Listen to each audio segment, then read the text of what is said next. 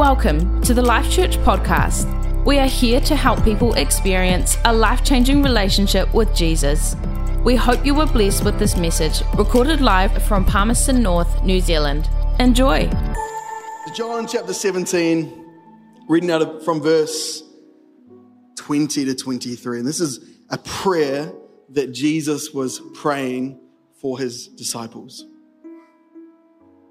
I'm praying not only for these disciples, but also for all who will ever believe in me through their message. I pray that they'll be one, just as you and I are one. As you are in me, Father, and I am in you. And may there be in us, so that the world will believe you sent me. I have given them the glory that you gave me, so they may be one as we are one. I am in them, and you are in me. May they experience such perfect unity. Another version says, may they be brought to complete unity. That the world will know that you sent me and that you love them as much as you love me. Let's pray. Lord, I thank you for this morning. I thank you, Lord, for the celebration. Lord, to sing songs together, to worship in other languages, and to champion, Lord God, the different ethnicities and backgrounds that we all come from. I just thank you for this house, Lord, and all those that are represented here. Lord, that you have brought us together for such a time as this.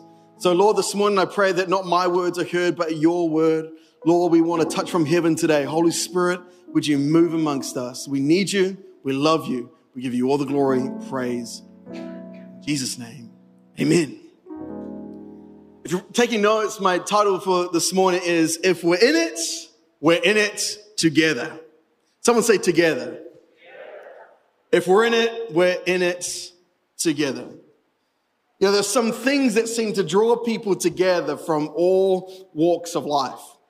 From stadiums of tens of thousands of people watching football or watching rugby, to arenas and parks watching a band amongst hundreds of other people.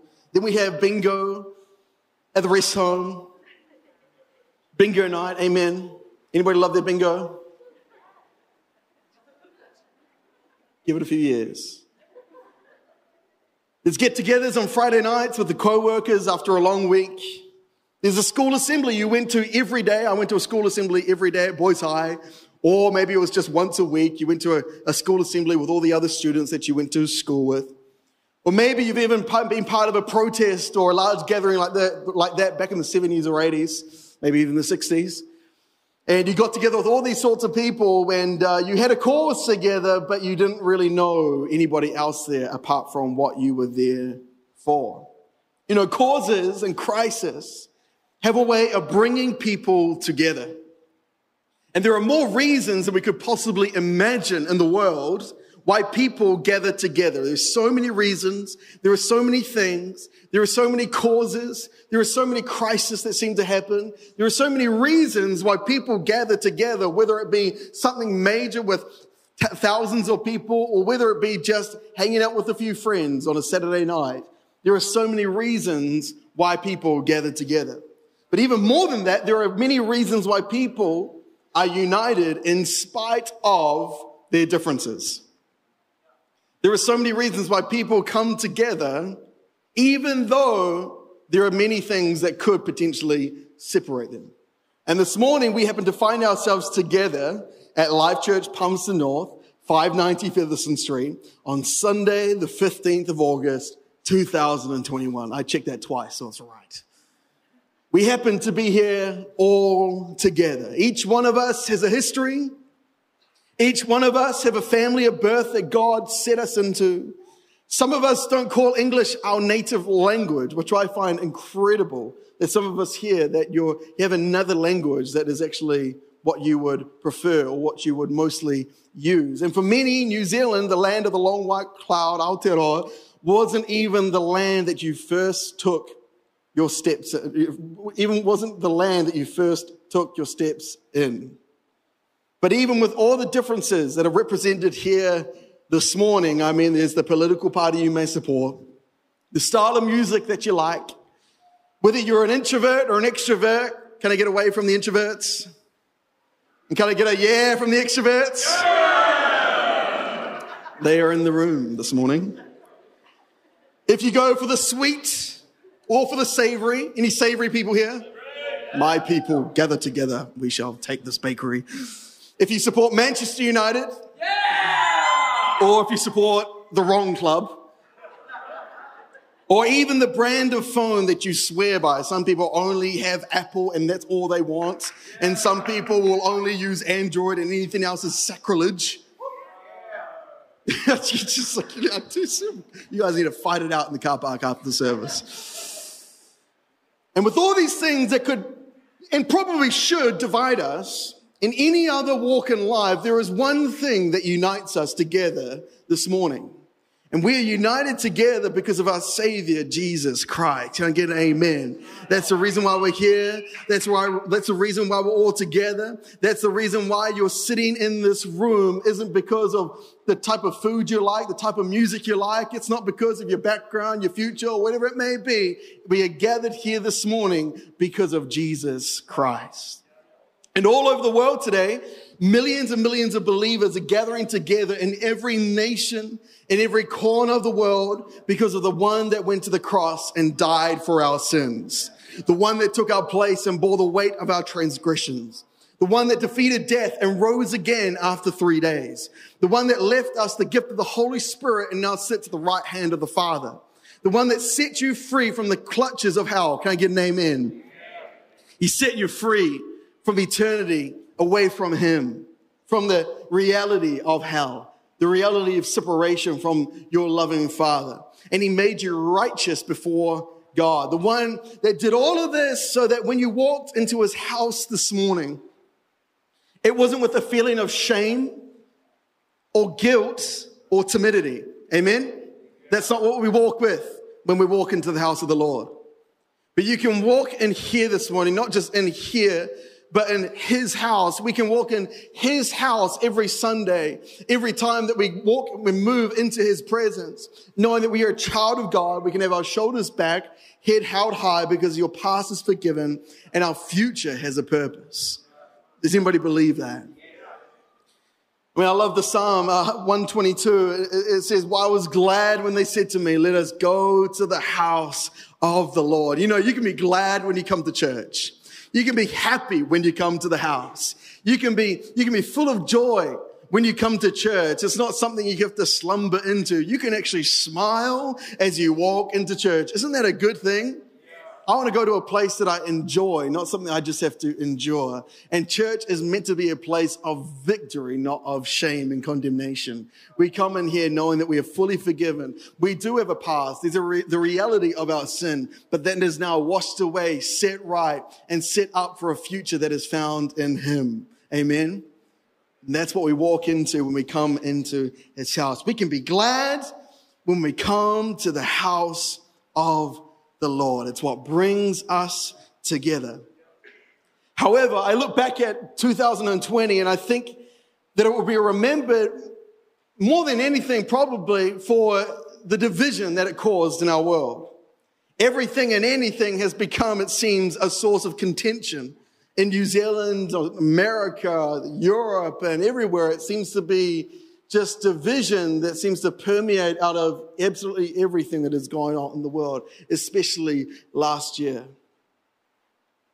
New Zealand's been lucky in some ways, but it's still seeped in some places. But we've been given as a church, as a people, as his people, even though there is division that is going on around us, we've been given a mandate by Jesus, as Steve just put it so greatly before, to go into the world and make disciples of all nations. That's what we've been called to. That's what we've been mandated with. Not to just sit in church and enjoy a few songs, but to go and make disciples of Jesus. But let me also say, we're never going to accomplish that task, that mandate, that call that Jesus has called us to make disciples, if our time is found in comparing, complaining, and criticizing instead of standing for one another. If we look at this passage in John 17, notice that Jesus has a prayer for us. As I said before, it's a prayer for us. It was a prayer for the kingdom principle of unity, which I want to speak into this morning. The kingdom principle of unity. And I know that we all love when our prayers are answered by Jesus. Amen. When he answers a prayer, it is so awesome. Have you ever had a prayer that's been answered by Jesus? He's turned up, shown up, given you a miracle, done something in you or through you or for you that you could never have done by your own talent or gift or understanding? Anybody had a miracle before? Had a prayer answered? How much more significant would it be if not only Jesus answered our prayers, but we answered his prayer?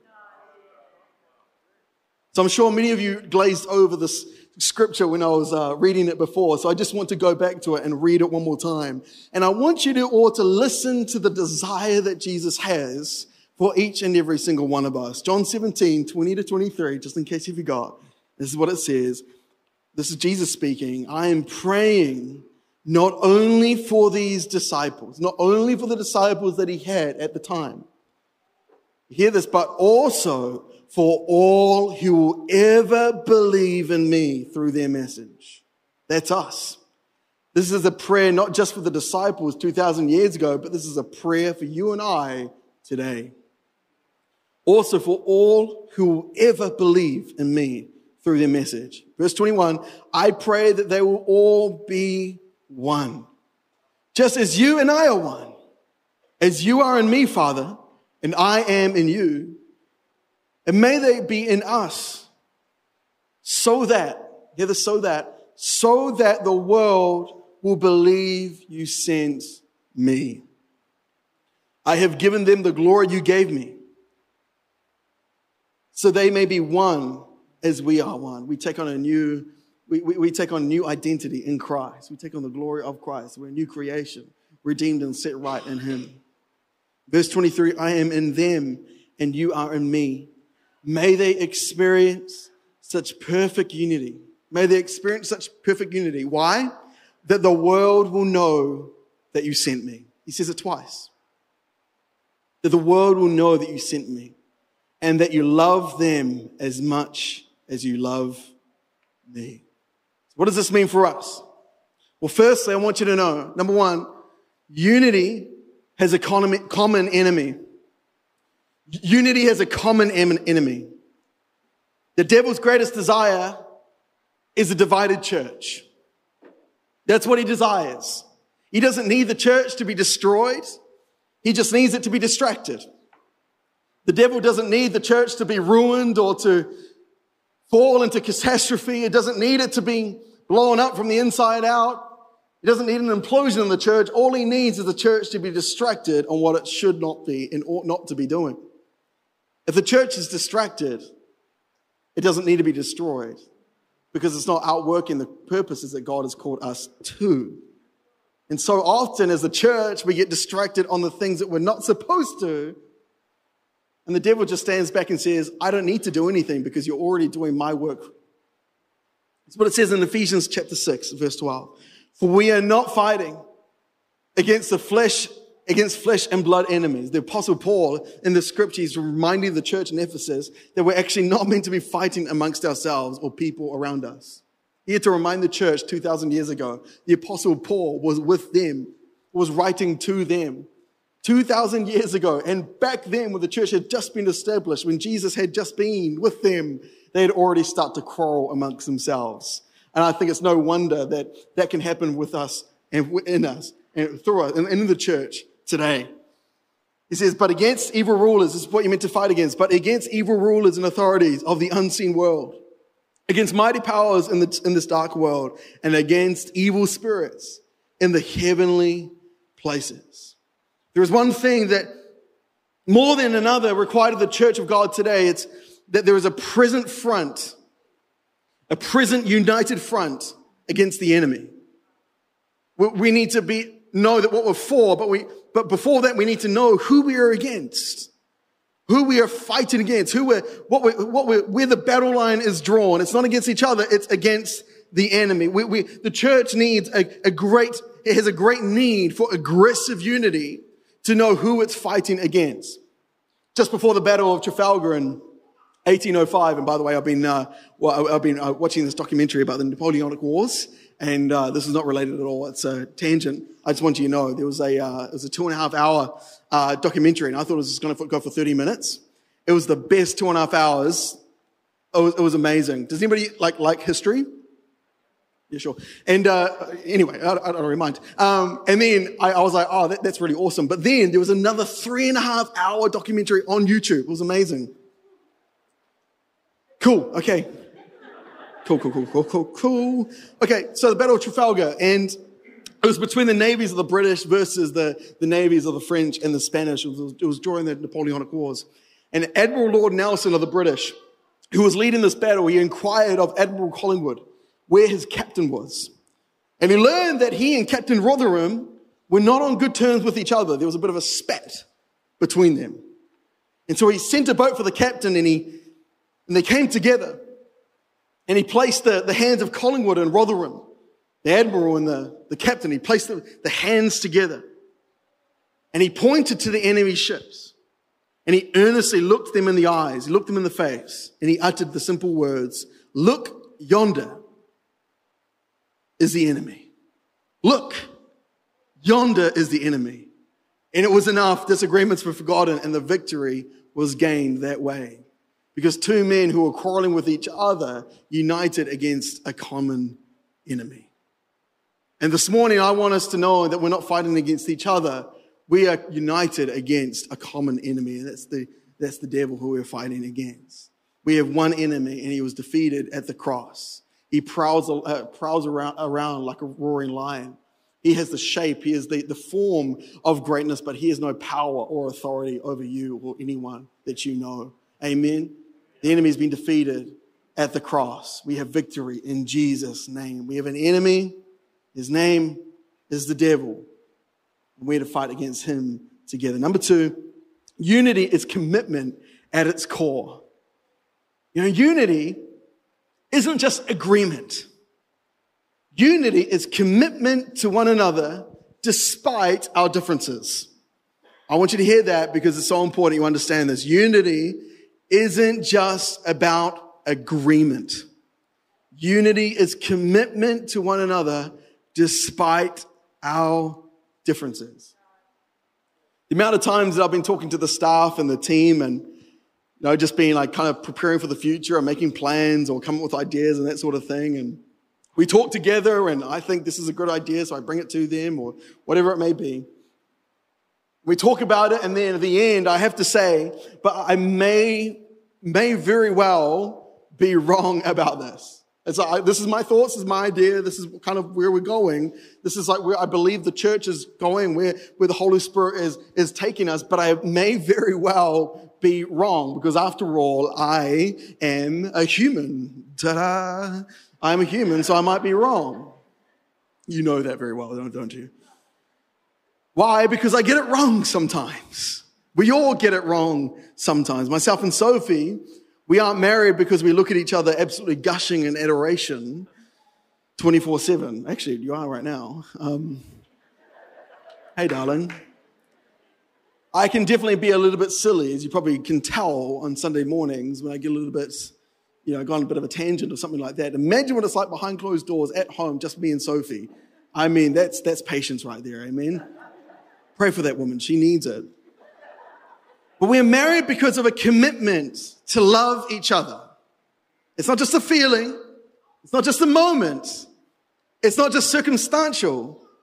It's a commitment to one another that leads us back to the table to talk it through. When we have a disagreement, have an issue, our commitment to each other leads us back to the table to talk it through, to remain united.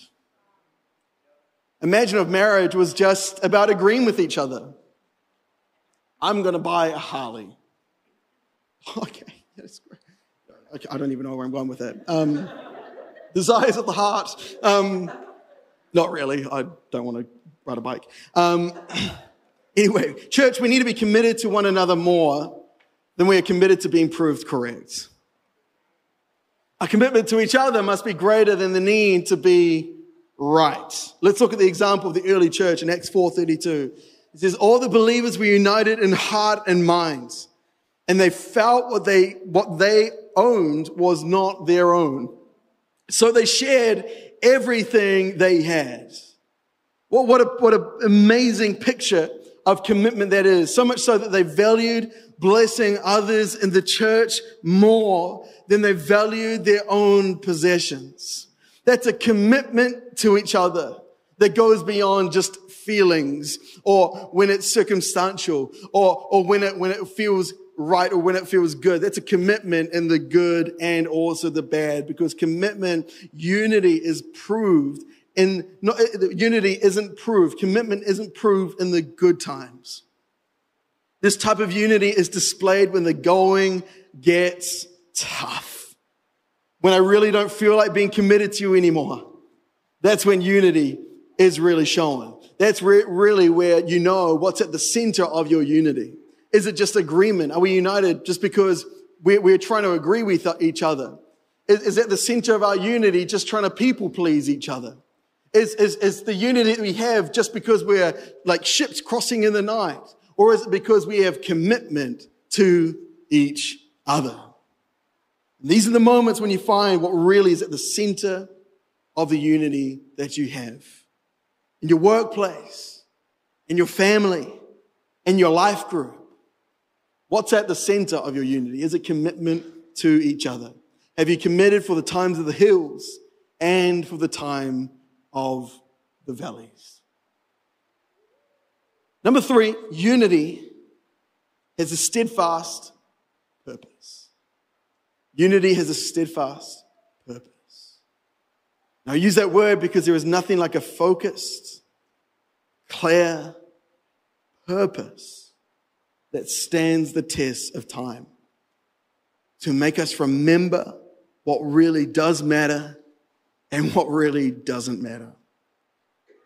With myself and Sophie about to have somebody over for dinner, or maybe it's a group of people coming over, or maybe it's a life group that we have fortnights and Wednesday, just a little plug. Who knows that when there's 10 minutes to go until people walk through the door and we're having a little bit of a spat, when we're having a bit of an argument, who knows, it doesn't really take much time at all for us to settle our differences and to get back on the same page. For us to come together, I'm sorry, yeah, you're sorry, I'm sorry, yeah, you're sorry, okay, let's hug it out, all right, kiss it out, maybe later. Who knows, it doesn't really take much time to resolve an issue. Why is that? Because there's a purpose.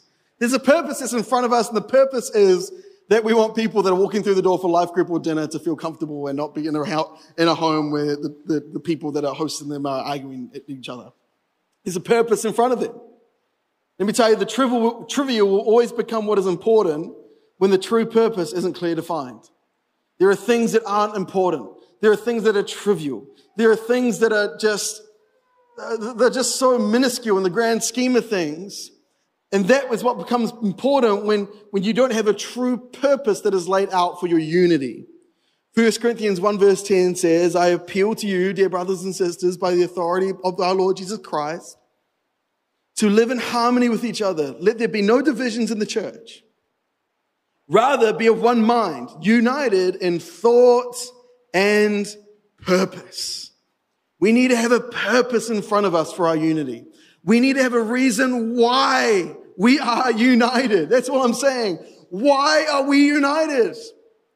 And if you have a big enough why, then the what will take care of itself. Do you know why you are here in the church this morning? Was it to tap along to the music? Or was it to give worship to the King of Kings? Why are you here this morning?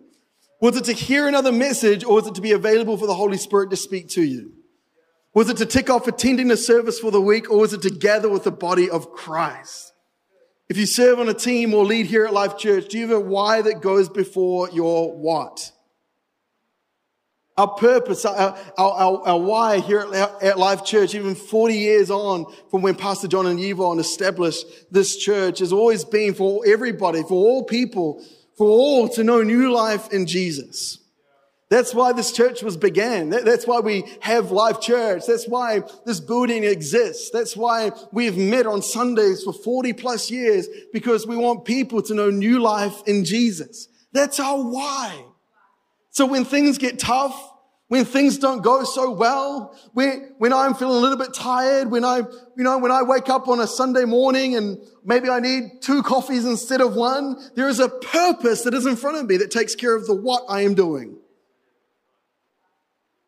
My why determines my what. This morning, why are you here?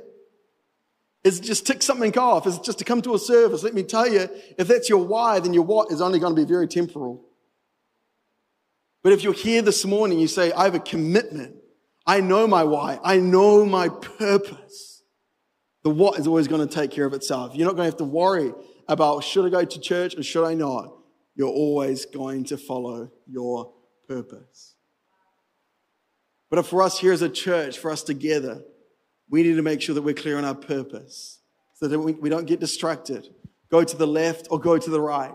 Follow the new craze or follow what people think we ought to be doing. Be the church that people think we should be. Follow the common popular way of thinking or doing things. But if we have a purpose, we're going to stay true to what God has called us to do. For you this morning, what is your why? What is your purpose? Stay united around our purpose, our why. Like the great Saint Augustine once said, in essentials, unity. In non-essentials, liberty. In all things, charity. Charity means love. In essentials, unity. In non-essentials, liberty. In all things, charity. Number 4, unity is expressed in participation. You knew I was going to go there. Unity is expressed in participation. Let me tell you, you won't have unity in something that you don't value enough to play a part in it. You won't have unity in something if it doesn't have meaning and purpose for you, if it's not worth playing a part in it. And I'm going to get very practical for just a moment, so come with me on this. Firstly, to have participation means we need to choose to belong. I encourage everybody here, if you haven't made that decision to belong, make that decision. Make that choice. Maybe it's here, maybe it's elsewhere. Maybe it's at this church, maybe it's at the church down the road. But wherever it may be, please make a decision to belong. It's so easy just to have one foot in and one foot out. But Ephesians 2:19 says you are no longer strangers and foreigners. When you receive Jesus into your life, you're no longer strangers and foreigners, but fellow citizens with the saints and members of the household of God. It's so important for all us to know that we are not just spectators in a crowd, but we belong to a family. I encourage you, if you're just peering in, maybe even you're watching online and you've been doing that for a few weeks. You even made that decision to belong, or maybe you come to church every so often. You kind of peek in when it's convenient, or whatever it may be. Or maybe you've been coming to church for a long time. I know that I've met people who have been in church 3, 4, 5, 10 years and say that I don't really know anyone. Make a decision to belong. Take that step into participation. If you want unity, it requires of taking that step to participate in what God is doing among us. Secondly, we need to open our lives to one another. Participation means we need to open up our lives to one another. It's more than just a quick conversation in the foyer after church. It's more than just a, hello, how you doing? I'm good. How you doing? I'm good. Okay, good. It's so much more than that. And I know that's a very good, it's kind of what church conversations can be sometimes. Hello, how are you? Wonderful. Yeah, and you just kind of carry on. And I'm not saying that you need to open up your life to everybody. But what I am saying is that you need to open up your life to somebody. 1 Peter 3:8 says, firstly, all of you should be of one mind. Sympathize with each other. Love each other as brothers and sisters. Be tender-hearted and keep a humble attitude. Romans 12:10 says, be devoted to tenderly loving your fellow believers as members of one family. Try to outdo yourselves in respect and honor one another. And this is why we have life groups. This is why we have life groups. It's not just so that we have something on during the week. It's not just so you can do something on a Wednesday night or every fortnight, whatever it may be. It's so that people can know you and that you can know them. It's so that people in our world can have access to the areas of our lives that they need to. So that not everyone can have access, but that some people can peer in, go below the surface, dig a little bit deeper. Not just be the nice, kind of very, very polite. We've been watching Downton Abbey lately, and it's kind of like very polite and very surface level in absolutely every conversation. But we want to dig a little bit deeper, actually be united in brotherly and tender love. Amen? Or sisterly love, whatever, Thirdly, we all need to play our part. We all need to play our part. When I lived at home, my mom, and it still is to this day, amazing. She was an absolute machine. I mean, she would not stop until the whole world was clean. She would want to organize everything. If you have a room that's not organized, let her know, because she'll come and organize it for you. She just goes and goes. The other day I called her and I said, "Hey Mom, how you doing?" She says, "Yeah, I'm good." I said, "What? Let me guess, you're tidying the garage." She says, "Yes, how do you know?" And it's because that's what she does. And so what am I even trying to say? And that was amazing. And when I was growing up, my mum would do everything for me, and she would cook and she would clean, and all I had to do was make sure I showered daily, still important even to this day.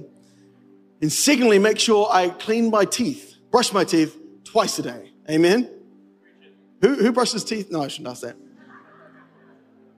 And that was amazing. All I had to do was get up in the morning, at school at 22, so I'd get up at 25 to, and make my way to school. But then 2015, it's not that long ago for many of us, I got married.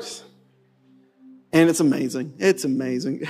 And I got the shock of my life. Because just before we got married, I sat down with Sophie and we wrote out a list of all the jobs that needed to be done around the house. And who knows that half of them I had no idea even existed. Amen? What's an iron? Is it a middle bar? And we sat down and we went through all this stuff, and I was just like, oh my gosh, there's actually so much that goes on in order to keep and maintain a household. I mean, if you're dating at the moment, make sure you have that conversation. You don't want to be blindsided straight after the honeymoon. We had this conversation, actually, we just had it again, because it's like, the list is like doubled recently, and so it's crazy. Like, there's so much stuff you have to do, Anyway, but it came to a point that I couldn't just do what I wanted to do anymore. I needed to play my part. Amen? Wives, amen? Ephesians 4:16 says, "From him, the whole body, joined and held together by every supporting ligament, grows and builds itself up in love." We are building, we are growing. We're not perfect, but we're making our way towards who we are in Christ. Amen. I mean, this church isn't perfect, but we are growing. We are personally and collectively, we are growing. Where every supporting ligament grows and builds itself up in love. Hear this, as each part does its work. If we're going to have unity in this house, we need to have participation. And if we're going to have participation, it means all of us playing our part. Amen. Number 5, as the team comes and joins me. Unity makes a place for everyone. Somebody say everyone. Everyone. I want you to know that unity isn't also uniformity. It's not just doing stuff the same way. We're not called to be the same. We're not called to look the same, do the same, talk the same, walk the same, dress the same, be the same. We're all called to be unique because God made us. Although he loves us uniquely. Amen? And he made us uniquely too. I don't believe that we all need to have the same walk for us to be going in the same direction. To put it another way, I would far rather for us to carry the same spirit than than have the same style. Let me say that again. I would desire, my heart's desire for all of us as a house is for us to have the same spirit. But it doesn't necessarily mean that we need to have the same style. You ought to take the time and after the service, go talk to somebody. Maybe just linger for a little bit longer than you usually do. Don't just rush out. Don't just go to the next thing. The lawns can wait.